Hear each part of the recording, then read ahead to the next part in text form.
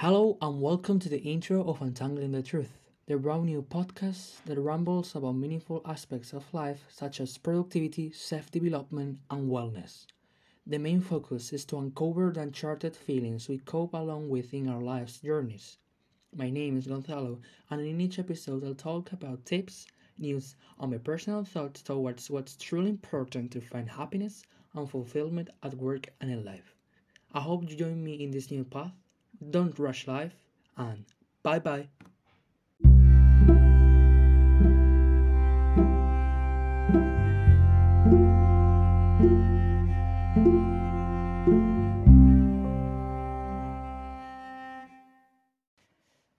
Hi, this is another episode of Untangling the Truth.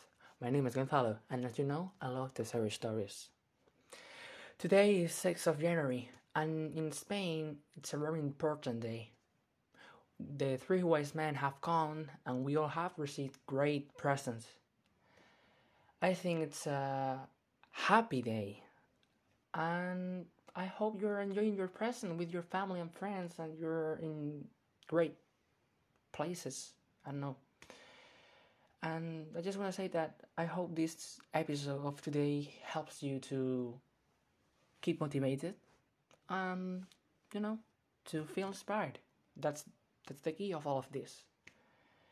So today I'll show you how building resilience is the best scheme to shelter ourselves from negative thoughts and why it's indeed a thrive requirement to become strong. So let's go into it.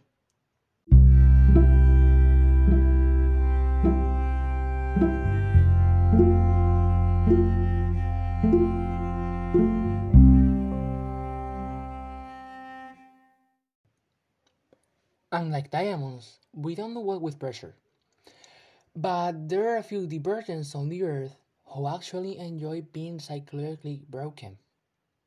This is how lions like Kobe Bryant and David Goggins embrace their pain as a tactic to better manage emotions when pressure knocks at their doors. Paulina Pompliano, the writer of The Profile, profiled these rare individuals and wipe out a list of their strategies to foster the pain cave, as they call it. So, if you're ready to take your mental resilience to the gym, take this episode of the podcast as a personal warm up to start the year with a strong mind, it would say. It's an article I've enjoyed so far. I didn't expect that people in the world would actually do things like this, but it's amazing. So now I'm show you the strategies of three public faces I've chosen from the seven she talks about. If you want to learn more about the other people I don't talk about when I finish, I'm gonna leave the link in the description of the podcast so you can tap it whenever you want. Anyway, that being said, I'm gonna start by David Goggins. By the time Goggins was in his 20s, he had asthma, a learning disability, a stutter, and cursingly low self-esteem. He was earning less than $1,000 a month spraying for cockroaches. However, in 2013, he became one of the toughest athletes in the world by receiving the Guinness World Record for most pull-ups in 24 hours. And watch this. Completing 4,030 to be exact. Here's the strategies he used to become mentally unshakable. The first one is to create an alter ego. Goggins believes he was built, not born. He intentionally created a separate identity that separated him from his past of bullying, fear, and abuse. I had to create Goggins because David Goggins was a weak kid. So I created Goggins, he says. I wanted to be proud of who I was. Johnson says that self-distancing is a helpful strategy in helping us manage our emotions better. When you create an alter ego, it actually feels like we have a choice, and we are not identifying with who we are at that very moment, but that we have a choice to be who we want to be. When we distance slightly, we give ourselves the ability to choose. The second strategy is to follow the 40% rule. There is a reason why, even though most people hit a wall at mile 16 during a marathon, they are still able to finish. Goggins explained it through his 40% rule. And he says, when your mind is telling you that you're done, that you're exhausted, that you cannot possibly go any farther, you're only actually 30% done. And the last one, face the accountability mirror. When Goggins decided to become a Navy SEAL, he looked at his reflection in the mirror and said, wow, you're fat, you're lazy, and you're a liar. This sounds harsh, but Goggins says that he needed to face insecurities head-on in order to overcome them. He created something he called the accountability mirror. He pasted the sticky notes around the outside of the mirror, outlining the practical steps he needed to take to achieve the goals he ever wanted.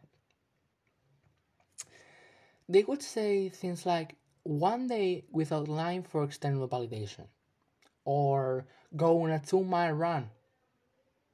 If you're not happy with your reflection, Goggins suggests asking yourself, what I'm going to do today to change what I see in the mirror? What's the thing that's gonna change my attitude towards what I'm seeing now? Johnson, a mental performance coach who most recently worked with the New York Yankees, says this strategy is so powerful because you're the only person in the world who you can lie to and get away with it. And actually, it's kind of true because you cannot lie to yourself. Anyway, the same way we earn trust with others by doing the things we are going to do is the same way we earn trust with ourselves, Johnson says. When you talk to yourself in the mirror, it opens up your blind spots and the things you may not want to admit to yourself. It may hurt, but it's so necessary to get to the next level. The other person I chose because of his strategies to overcome the pressure and anxiety in his life is Anthony Ray Hampton. In 1985, Anthony Ray Hampton was arrested and wrongfully charged with 2 counts of capital murder in Alabama. Hinton knew it was a case of mistaken identity and naively believed that the truth would prove his innocence and set him free. However, as a poor black man in the South, Hinton was sentenced to death by electrocution. He maintained his innocence through the entire duration of the 30 years he served on a death row, which makes him one of the longest-serving death row prisoners in Alabama history. In this time of death row, Hinton watched 54 men walk past his cell to be executed, and another 22 took their lives. My cell was 30 feet from the chamber, and I could smell the burning flesh, he writes. Yet he managed to maintain hope and befriend those society that have given up on. Here's the strategy he used. Visualize a better reality. On death row, Hinton figured out a technique that was able to get him out of his tragic circumstances, daydreaming. While in his cell, Hinton traveled the world, married Halle Berry, had a tea with Queen Elizabeth, and won Wimbledon, all in his own mind. I've never used my mind for garbage, he says. I use it to cope through some lonely days. Hinton started a book club for fellow inmates who also wanted to experience the power of visualization. The cool thing about visualization is that our brain doesn't know what's the difference between imagination and reality, Johnson says. It's the same as watching a movie. We are not part of the movie, but we are having an emotional reaction to it.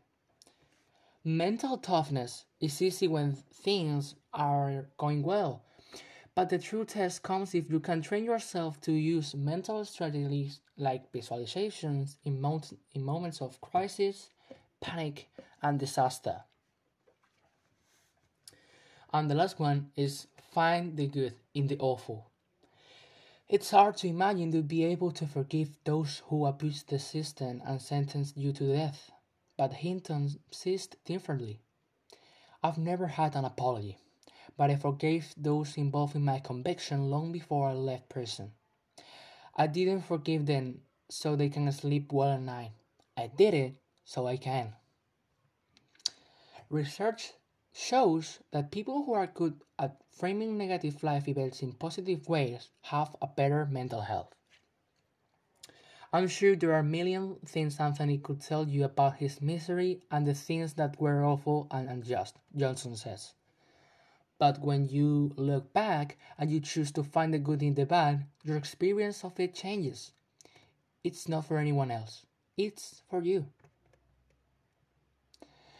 And to finish, I wanted to talk about how Kobe Bryant was the best as in the world. I mean, he was incredible.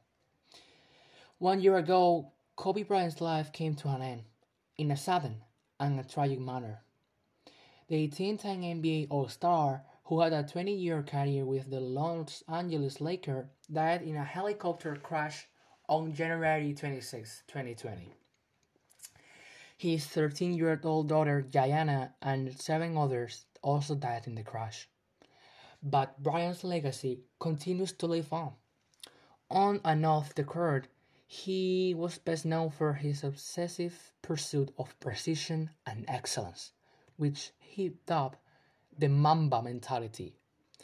Bryant's life and career remind us that the only answer to surviving unimaginable hardship is to keep moving forward and drawing on our resilience. For that, he used an alter ego to summon confidence. Bryant created his Black Mamba alter ego as a way to get through the lowest points of his career. His nickname was inspired by the movie Kill Bill, in which the snake, known for its agility and aggressiveness, was used as a code name for a deadly assassin. At a time when people were chanting Kobe's acts while he was playing, Bryant said that using an alter ego gave him emotional distance from his real life. Kobe and the Black Mamba, both of them were him, Johnson says. But there was a time in competition when he could turn it on and use the identity that was appropriate for the situation. The last technique is remember that life only moves forward. To Bryant, the antidote to listlessness and defeat was drive and relentlessness. He never believed in go with the flow. Rather, he believed in moving forward with intent. Instead of shying away from adversity, bring this Bryant quote to the forefront of your mind. I'm reflecting only in the sense that I learned to love to move forward. I reflect with a purpose. That's because he knew that actions is the only thing that leads to confidence and improvement. Kobe would gain an understanding around the unknown, Johnson says. When we can prepare for something and gain competence, we actually gain confidence. We are what we do. And therefore, I believe that establishing guidelines to achieve peace of mind and happiness in our lives is key to being a version of ourselves. Honestly, I had never considered what values, actions, and thoughts made someone like Davey or Kobe Bryant, an ordinary man, become an example for future generations. It is really interesting to know the real reasons why to excel, and I think that after reading these charismatic profiles, I've learned a lot. And above all, I hope you have understood the value of having a positive attitude towards what's in front of you. All the problems must be faced with positive thoughts. So, as I said in the beginning, if you're interested in this topic, I'll leave the link in the episode in the episode description for you to read the rest of the article. This has been all for this episode. It's shorter than the last time, I think, but anyway, I don't mind. It's great. So, bye bye.